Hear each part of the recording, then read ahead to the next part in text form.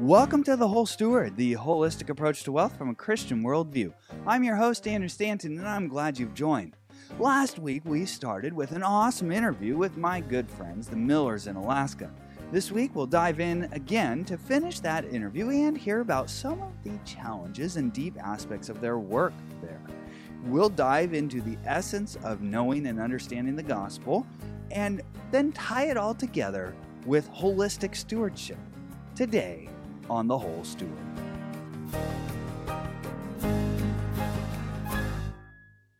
This is episode number 51, and I'm thankful for you listening.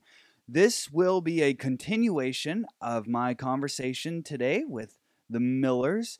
If you did not get part one, I encourage you to listen to last week's episode because we will be jumping straight into the middle where James and Shannon start to take us into some of the deep matters of a clash of culture and also how to understand the gospel. How do we understand the good news that Christ came to earth, sent by his Father as the Messiah? Christ means Messiah and the promised one, the anointed one. It's not his last name. We do say Jesus Christ. Many times we say Christ Jesus. Christ is his title. Jesus came to seek and to save the lost.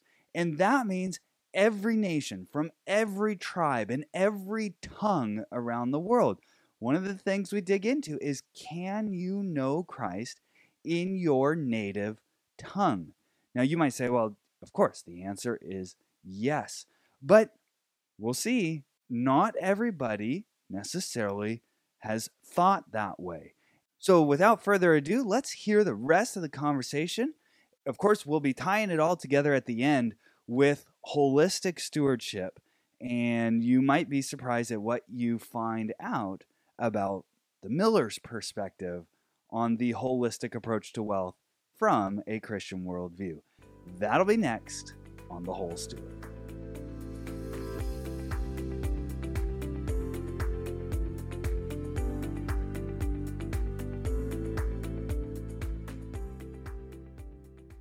The typical pattern for missions in Alaska, and I mean, this isn't a secret or anything, everybody understands this is what happens is, a missionary will come into a village, they will build a building, get some people to come to church, and be there for however many years, and at some point that missionary leaves, and then nobody comes to church, there's nobody to lead church, and so the building sits empty. And you can go all over Alaska and see empty church buildings.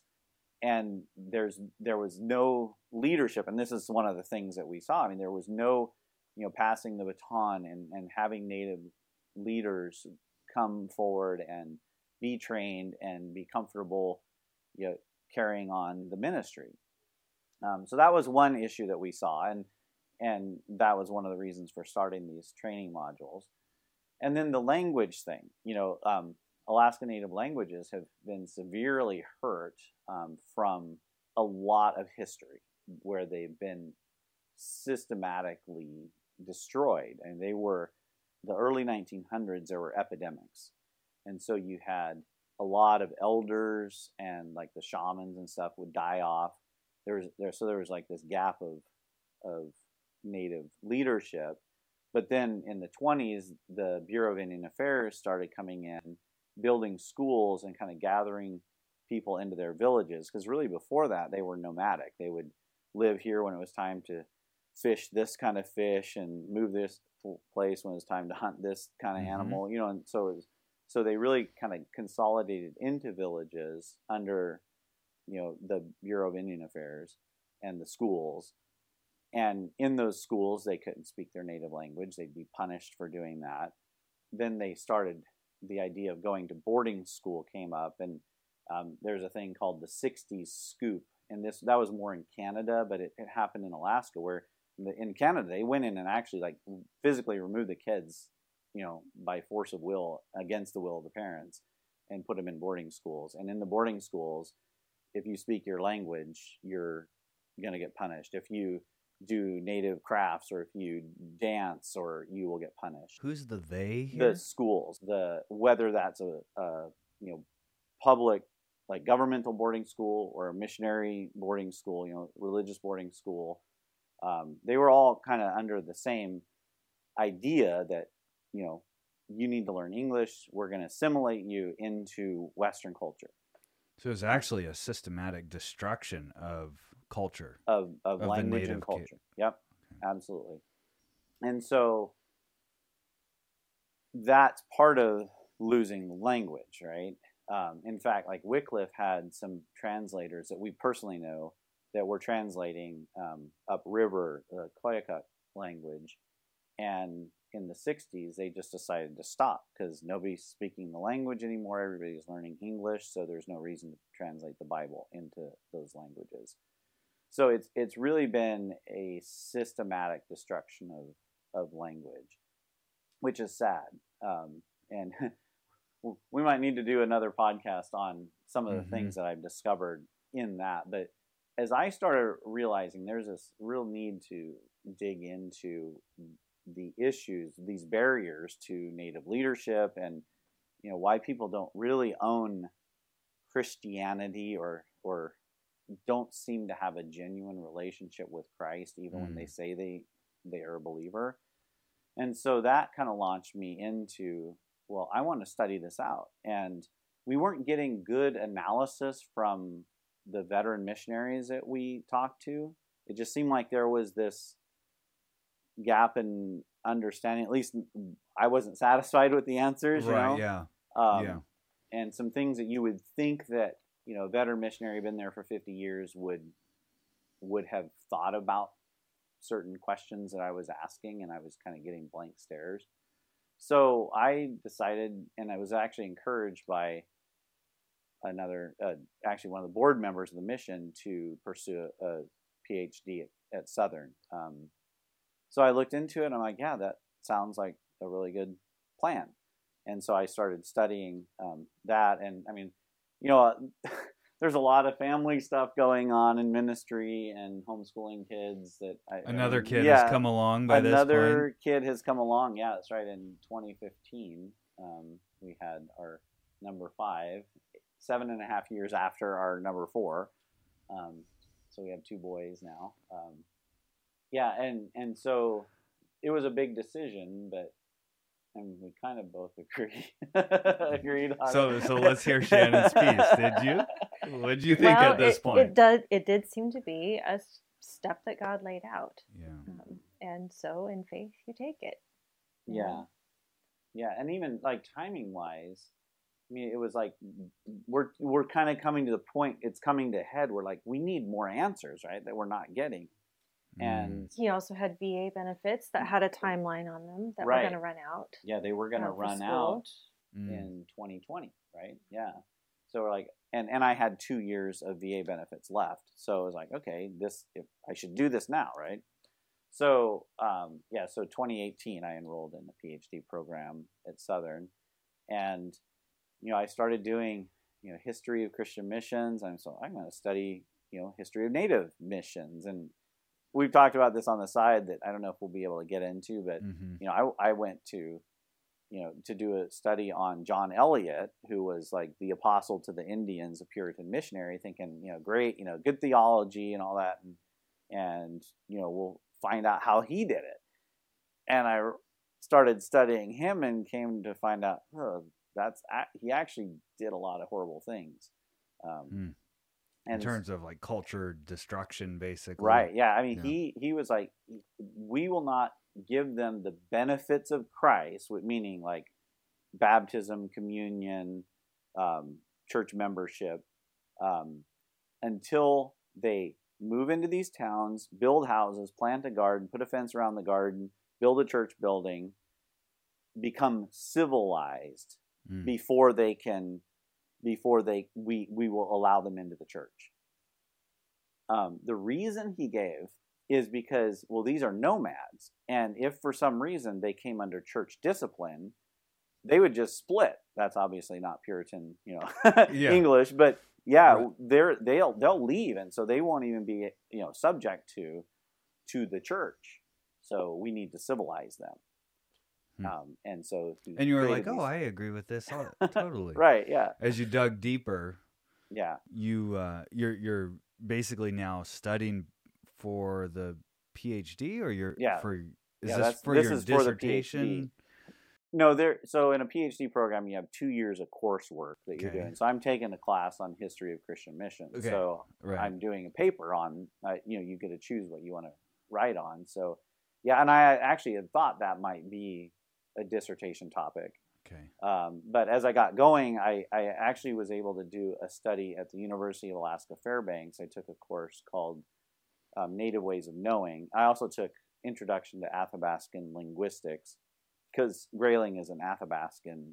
They also call themselves Indians, Athabascan Indians.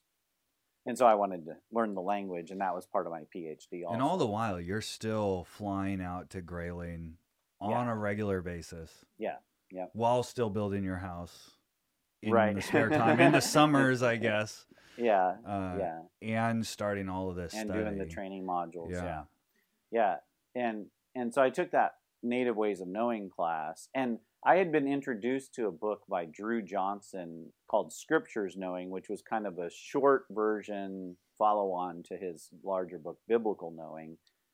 And I started kind of comparing these. I'm like, Native Knowing is really close to what he's saying Biblical Knowing is.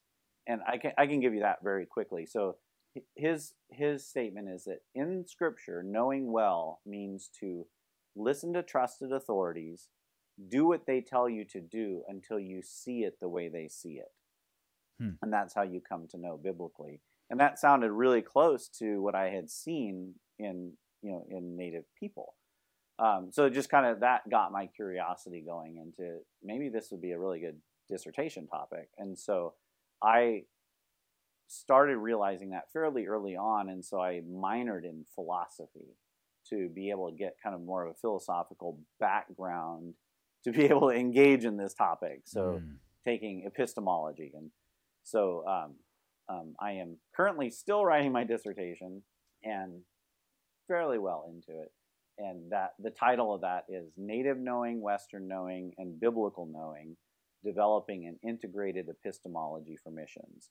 So the idea is to take Native Knowing, what I know of Native Knowing, and comparing it to Biblical Knowing, and with those two answering some of the issues that missiologists have identified in Western epistemology and how it's negatively impacted missions. And so saying, hey, if we take Biblical Knowing and Native Knowing and their systems being so similar, develop a model from that people can then use to understand when I go out to teach and talk to Native people, what's happening in the process of knowing, and how do I need to adapt my Western ways to their ways and still be biblical about it. Mm-hmm. There's so many, this is what you're studying right now. Yeah. For your dissertation. You're still flying out to Grayling on a regular basis and doing the training modules, I assume. Yes. And, COVID came there. So that adds an element. Yeah. And that really, that changed. Like the training modules we didn't do for a while. Going out to Grayling, they had locked down the village. Then when they started letting people in, it was you have to do a 14-day quarantine when you come in the village. Right. So we can't go out there 14 days of quarantine to do a week of ministry. Who's the they? I'm super curious. You say they required this. So this was the tribal council. So does the tribal council jump on the internet and go, "Oh wow, look at what is happening in the rest of the world, and we're going to do the same thing"? Yeah, they did, and I'm sure they have lots of influence or inputs from the state, the federal. Okay. There was COVID money flowing like crazy too. So that's that's a factor too, I'm sure. But yeah, so yeah, it was just that was a really hard time to just. But I was doing my PhD too, so it gave me some time to do my coursework and write some papers and things like that. And all your courses were remote. I did. Or you had to go? I came into Southern for like 2 weeks, Okay. twice a year. Okay. For 2 years, and then the coursework was done, and then it's like the whole writing process is just crazy. I mean, there's a lot to writing a dissertation. Just even getting it approved, talking to your advisor, your committee, and all this, making sure that you can write on this topic and do it ethically, and that it actually is beneficial to the field of study. And also, in the meanwhile, I should say too, I had taken this interest in native language, so their language is called Holokachuk, and theirs is their language for their village. They're the only village that speaks it. And so I started working with the tribe on like digging into archives and starting to think, how could we encourage, using the language again, and getting classes in the school. And that's been a long process. I mean, we started that in 2018, and we've had our third year of classes. The first year was really just kind of very much just kind of a dip your toe in the water kind of a thing. The second year, they got credit for 1 semester of classes, and then we skipped a year because of a lot of turmoil in the school. And then this last year, we actually I'm facilitating some online courses that were developed by Doyon Foundation. And so that both high school and middle school students, so about 18 kids, are taking Holokachuk classes, and I'm facilitating them. I'm kind of like a little bit ahead of them in learning the language. Interesting. Yeah. What an awesome leading of God through all these different, doorways that you've gone through. I know, Shannon, you're always right there at his side to support him when he says, I started thinking about this. I know you're thinking about it too, certainly. Talk a little bit more about the philosophy of ministry, because you're talking about language restoration, you're talking about training modules, you're talking about teaching in, I assume it's a public school there in the village that you guys fly out to on a regular basis. Most people, when they think of missions, they're going to think, oh, you're either church planting or going out and like serving in the church. So talk about your philosophy of ministry and why it's so involved in these other things. Yeah, because you're right. I mean, people think, are these even really legitimate ministries? And, as we think about, going back to realizing, hey, there's no native leadership and there's not much ownership of the church, right? Of the ministry. And like I said, a lot of people say they're Christians, but they're drunkards, they're fornicators, they're it's just there seems to be no impact of the gospel on their life. And so that the question of why is that, right? What is the barrier to people living out what they say is their faith? And it's easy to go in there and just say, well, they just we just need to teach them the Bible more. Not even asking, well, what does it mean to teach? Right? Because for us, Westerners, we learn in a different way. We like linear thinking, linear logic. We like, well thought out arguments, logical arguments, and everything is about facts and proving facts, right? We believe it is our responsibility as individuals to know and to assess truth. That's not the way a native person thinks. And so when you say, hey, we're going to raise up native pastors or teachers or leaders, what kind of a person are you going to raise up? And so that's why all these things of studying how do they come to know, and even how does the language figure in there? We've talked before about some of the things that I heard. For instance, in these training modules, I heard Dennis. He had said this several times. He says, there's no word in our language for forgiveness. And I actually just heard a guy who had been pastoring in a village say this not that long ago. Yeah, there's no word in their language for forgiveness.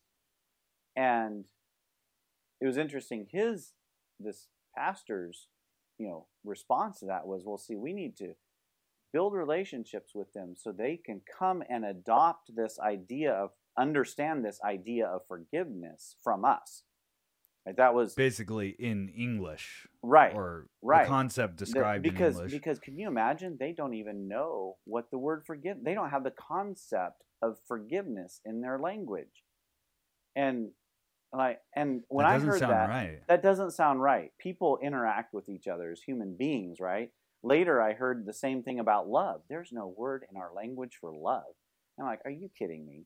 You mean there's no way that you guys talked about self-sacrificial giving of yourself to one another, or affection for your children? And I'm just like, somebody somewhere down the line gave this statement that, well, there's no word for that, and I didn't believe that. So actually, let me give you a little story. So we were doing a training module, going through a workbook, and one of the questions was, how does God forgive us? And Dennis was there, and the other guys, and they're like, they gave good answers, completely, as far as the east is from the west. He buries our sins in the depths of the sea. And I'm like, yeah, good standard answers, right? And I don't know, if it's Holy Spirit or whatever. I'm like, Dennis, I'm not sure that that's the right question. How does God forgive you? How can God forgive you? I said, what happens when you offend somebody? You've said there's no word for forgiveness in your language. What do you do when you offend somebody? How do you make that right?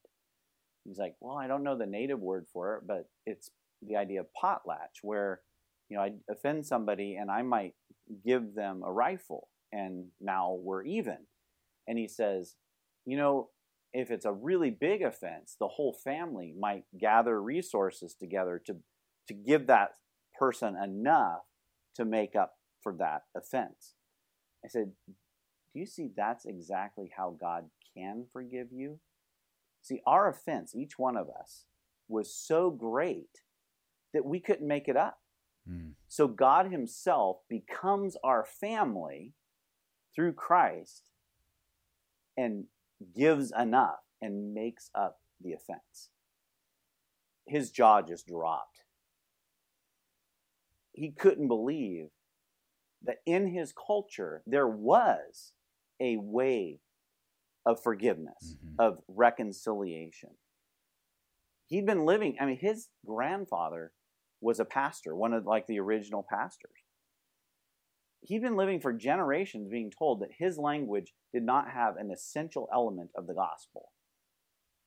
But it did. It was just, for whatever reason, it wasn't, maybe the people weren't thinking theologically well, or they didn't know the language, or whatever, but they had been satisfied with, oh, well, we'll just tell you what forgiveness is, and you have to learn it in English.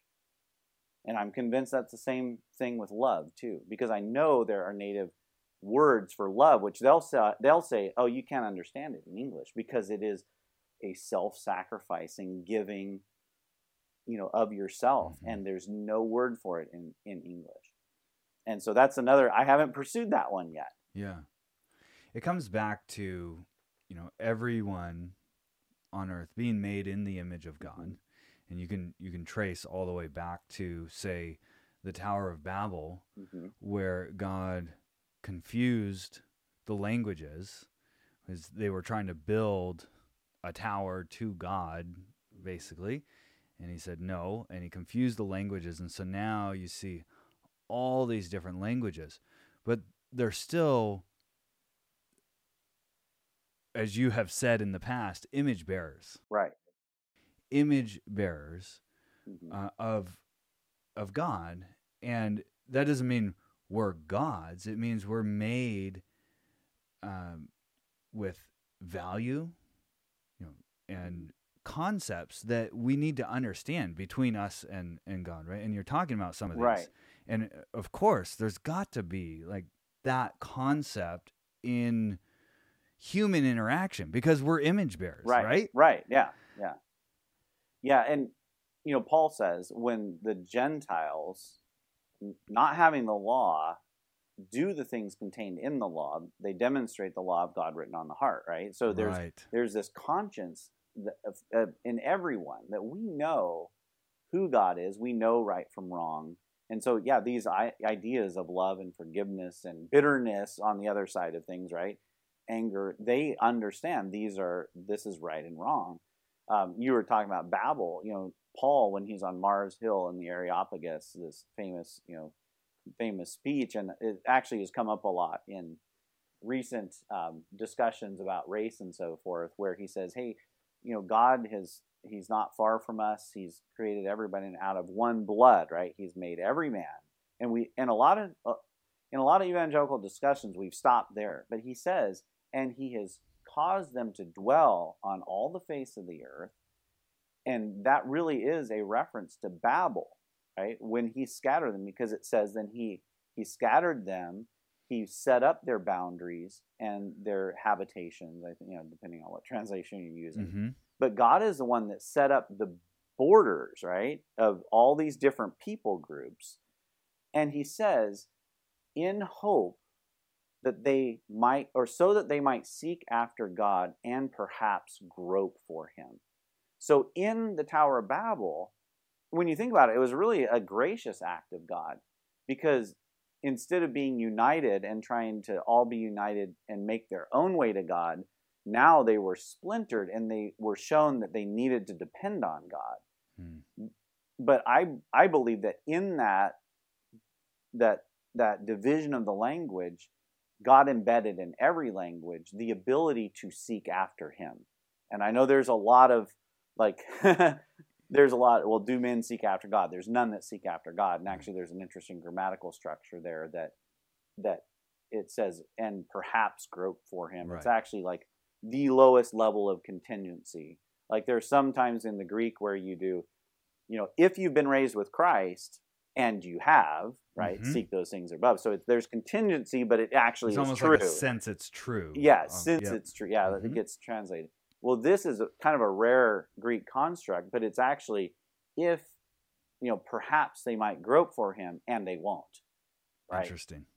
Yeah, so it's interesting. Yeah, but that's a side note. But I believe still God embedded the ability to seek after God in every language. Yeah. And that's going to look a lot different because a lot of languages, it's not just translate the English language into this.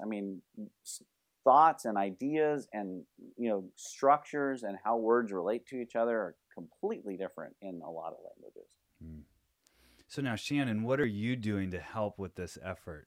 You and the kids, I think, are working on, is it coursework? What are you doing? Well, backing up to, so what do we do? Are we church planners? No, but we are, the point of what we do is to help people know God. That's the call of our life, and that's what we are calling others to. So for every Christian. Right.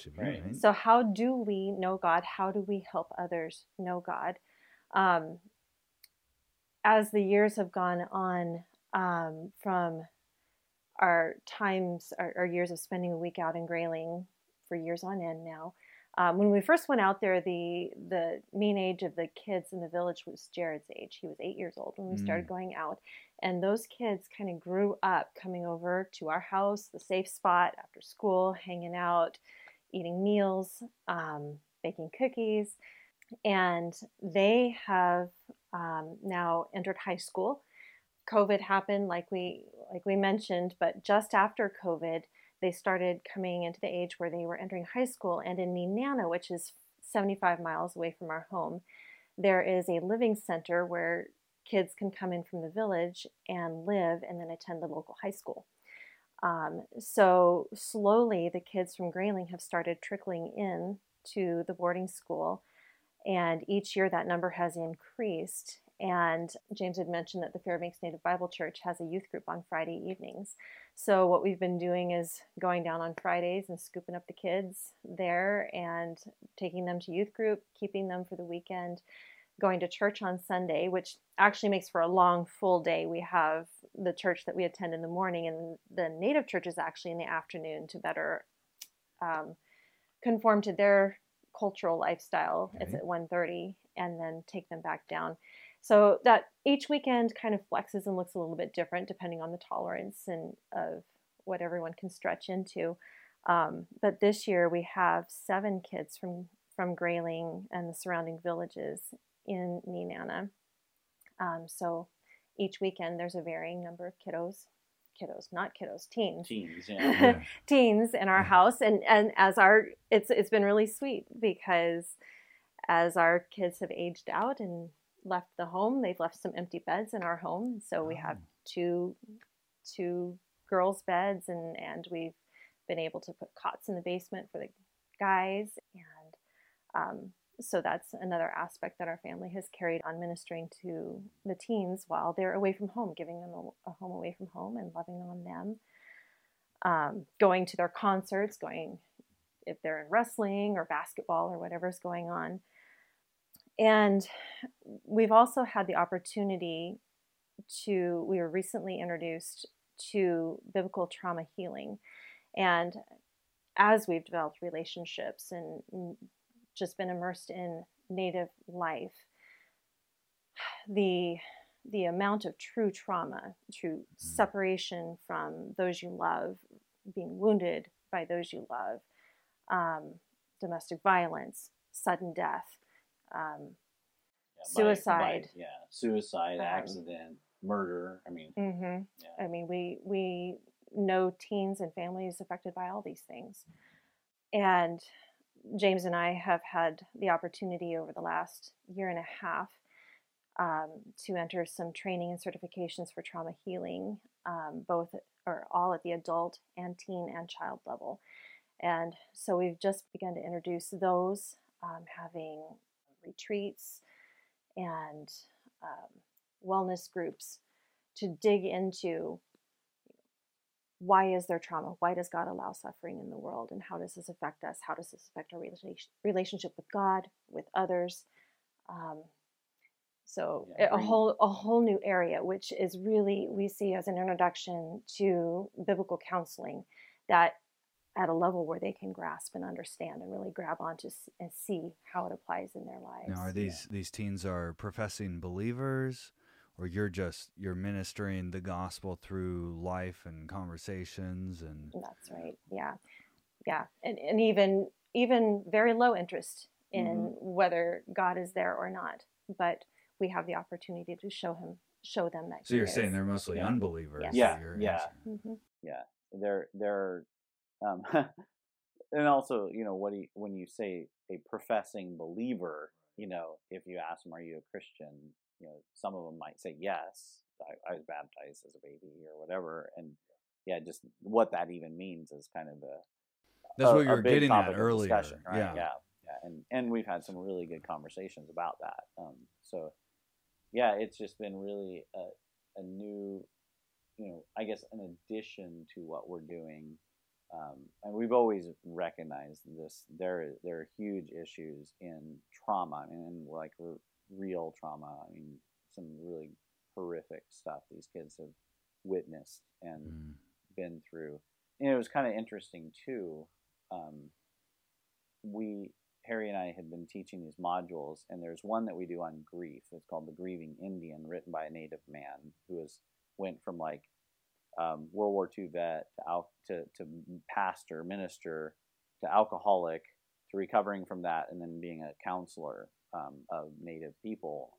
And he wrote this book, and then there's a workbook that we've worked through. And we had done it once before, and then one of the men in our group, within a year, he had his mother die and his son die. And so he asked us to do that again. And we realized, man, this is really a needed area, because there's unresolved grief. Just so much.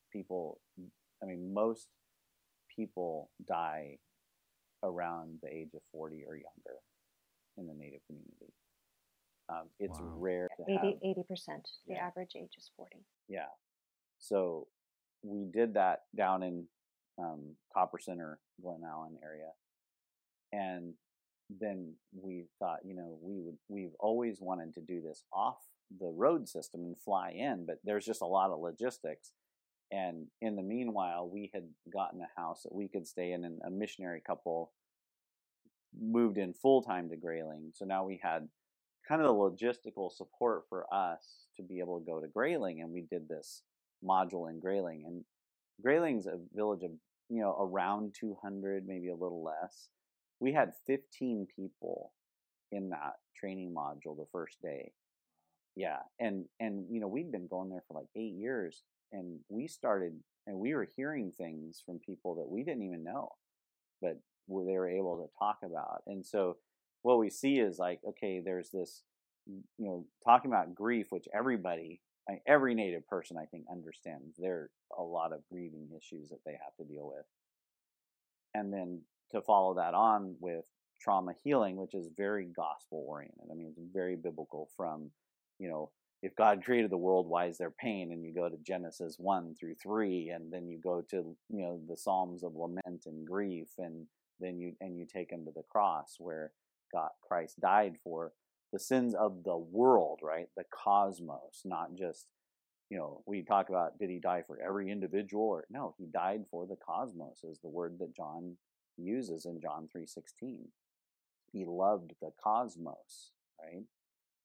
And you see that in Romans 8, that the creation groans, because the whole of creation is under this weight of the burden of sin, and the creation itself is groaning, waiting for the redemption of the sons of God.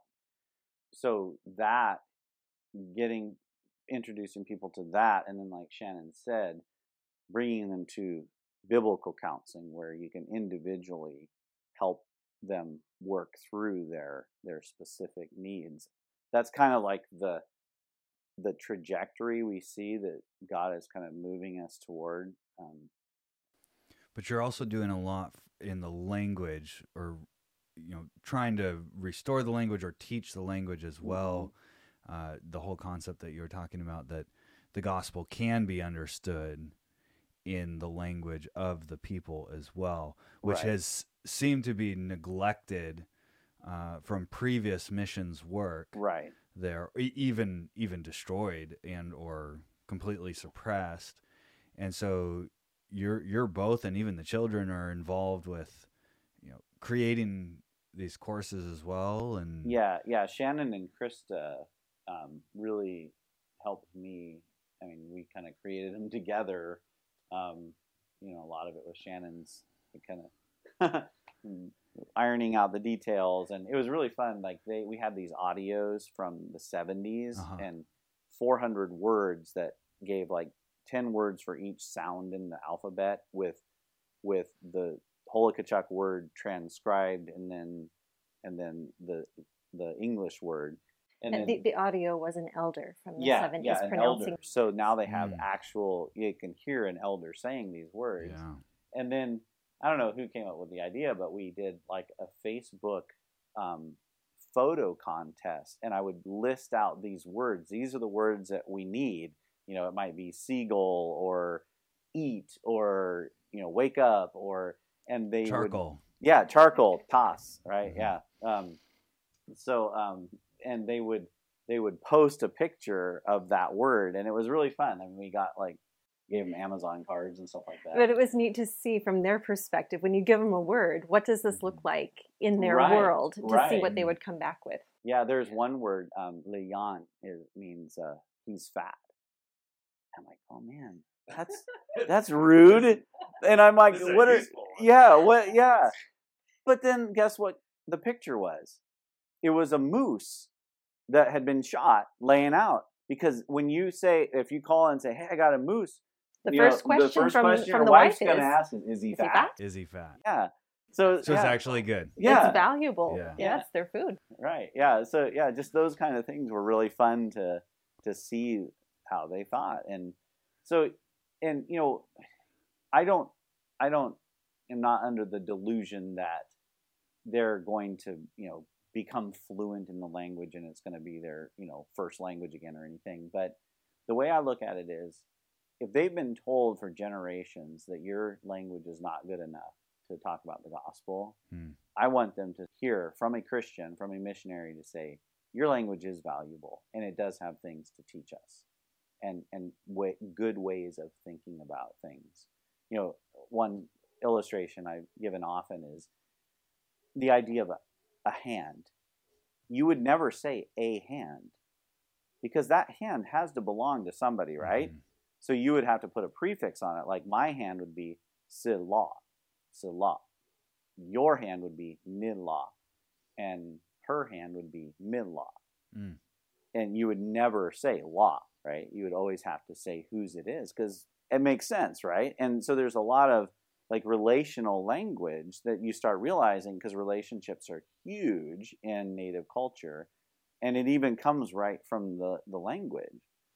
And which is interesting too, Navajo is an Athabascan language, and theirs is very similar. Oh, yeah. Okay. I didn't know that. Yeah. So tie it all together for us. I know there's some topics here that we've talked offline that I would love to explore maybe at a later date.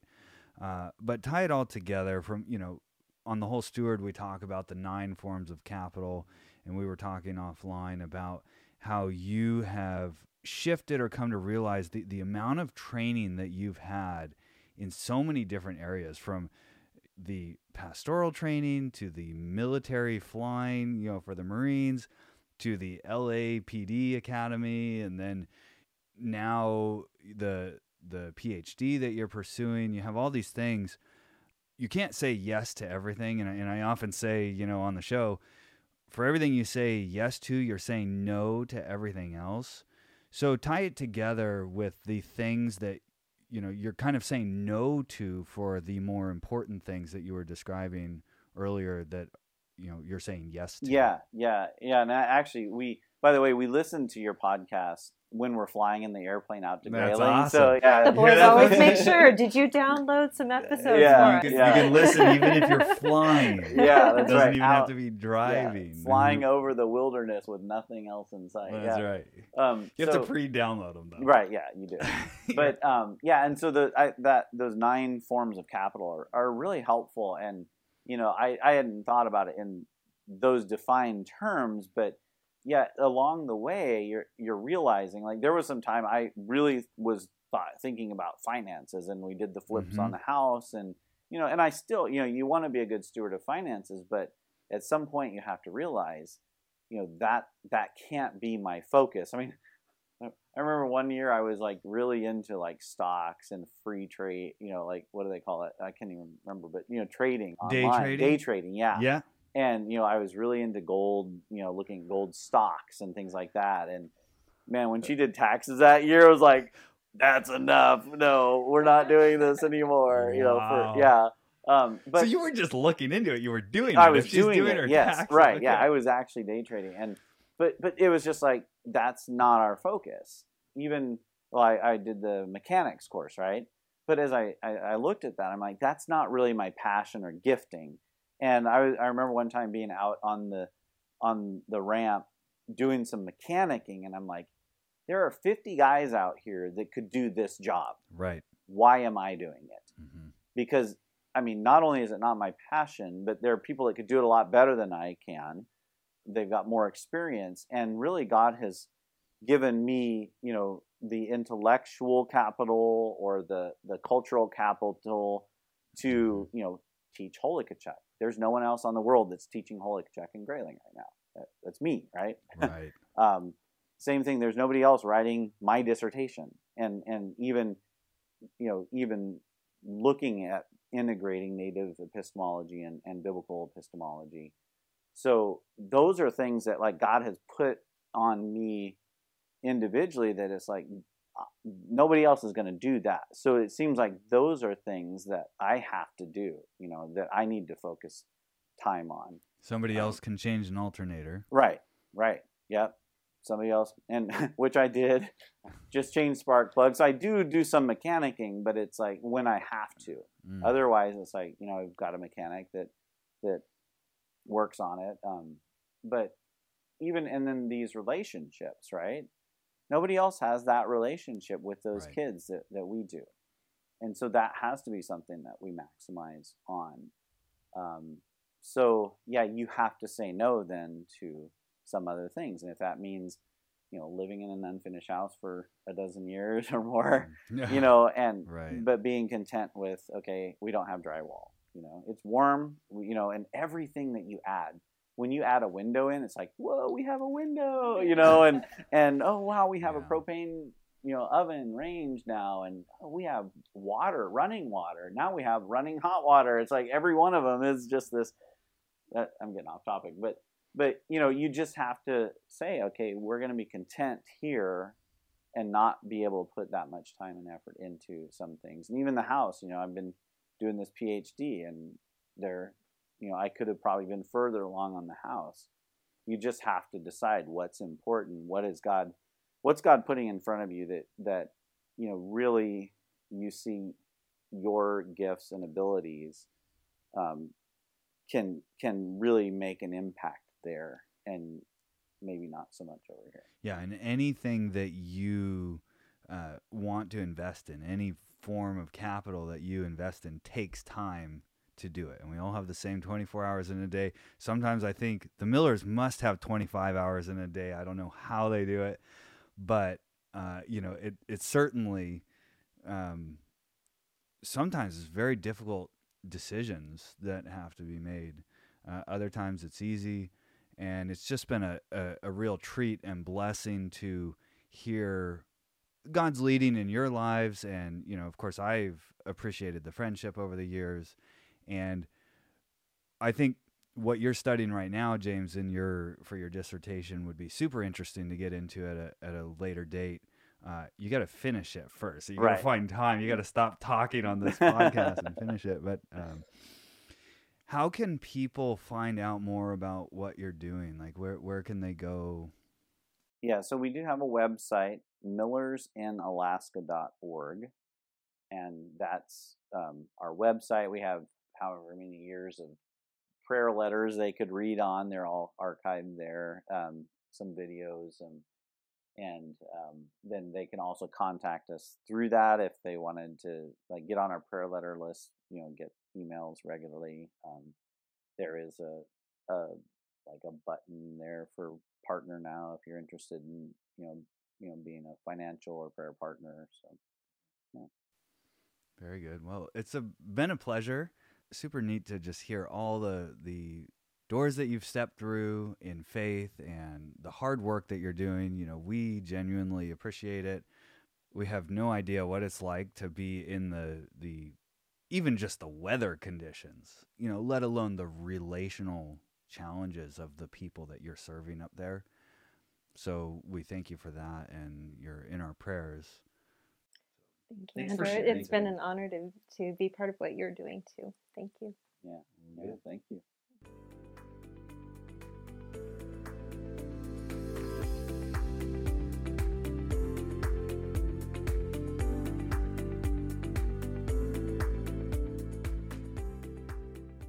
Wow, what an amazing and intricate situation that they find themselves in Alaska. So much so that it has driven James to pursue a PhD, to have a formal opportunity to study the aspects of missions work in the native community there in Alaska. They are certainly in the trenches, flying across the wilderness, and I happen to know they even do it in the middle of winter when it's very cold, which is quite amazing and hard work. They are working extremely hard. And then to really be concerned with what does it mean to know and understand and embrace the gospel? To be a Christian, what does it mean? Does it mean you repeat certain words? Does it mean you live a certain way? Or does it mean you know and understand the Lord? And that is what the gospel does. It reconciles God and man. That is to bring peace on earth, goodwill toward men. God did this, and it is a marvelous thing. Their work is important. Like they said, if you want to learn more, go ahead and visit their website, millersinalaska.org. And I just want to point out that it was really neat to hear how they listened to the podcast, and it's helped even think through their priorities. There's only 24 hours in a day. We've talked about this many times. And we have a certain amount of things that God has given us to do. And there are some things that you may be doing that is not your best and highest use. For example, working on your airplane. He's qualified to work on airplanes. However, there are other things that James is doing, and I know this is true for Shannon as well, that nobody else can do. Nobody else can write his dissertation on the topic. He has to do that. What a great reminder as we wrap up the year of 2023. How have we done on our goals? What is it that we need to kind of start thinking about for the coming year, 2024? How can we best glorify God in our stewardship in every area of life? Don't neglect any area. Even the mission that they're working on is not possible without having all 9 forms of capital taken care of. If you're a train wreck in any one of these, it's going to be very imbalanced and likely unsuccessful. Let's say you're really good at money management, but you're an absolute train wreck in your family. That's a problem. Or the other way around. Maybe you're great with your family, but you're a train wreck financially. Get the right amount before the Lord, and what we do as stewards, we need to think about, am I allotting the proper amount of attention and care to each area, to the spiritual capital, the physical capital, the intellectual capital, the experiential capital, the social capital, the cultural capital, the material, the financial, and the time. All 9 forms of capital are vitally important, and sometimes we need to refocus a little bit. Thank you so much to the Millers for coming on. It was great, even me knowing them for as many years as I have. I still learned a lot today, and I hope you did too. If you want to learn more, go ahead, visit their website. You can also email me, letters@thewholesteward.com. Get in contact with me, review the show, do all that stuff, thumbs it up and everything. I would love to get the Whole Steward out to more people. If you find it helpful, I'm looking to you to share it. Merry Christmas, and until next time, now that you know more, go out and grow more.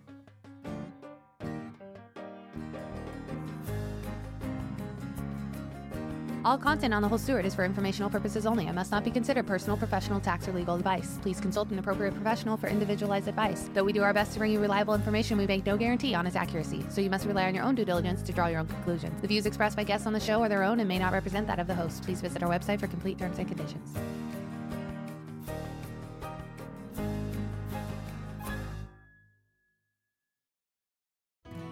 Thanks for joining us today for the holistic approach to wealth from a Christian worldview.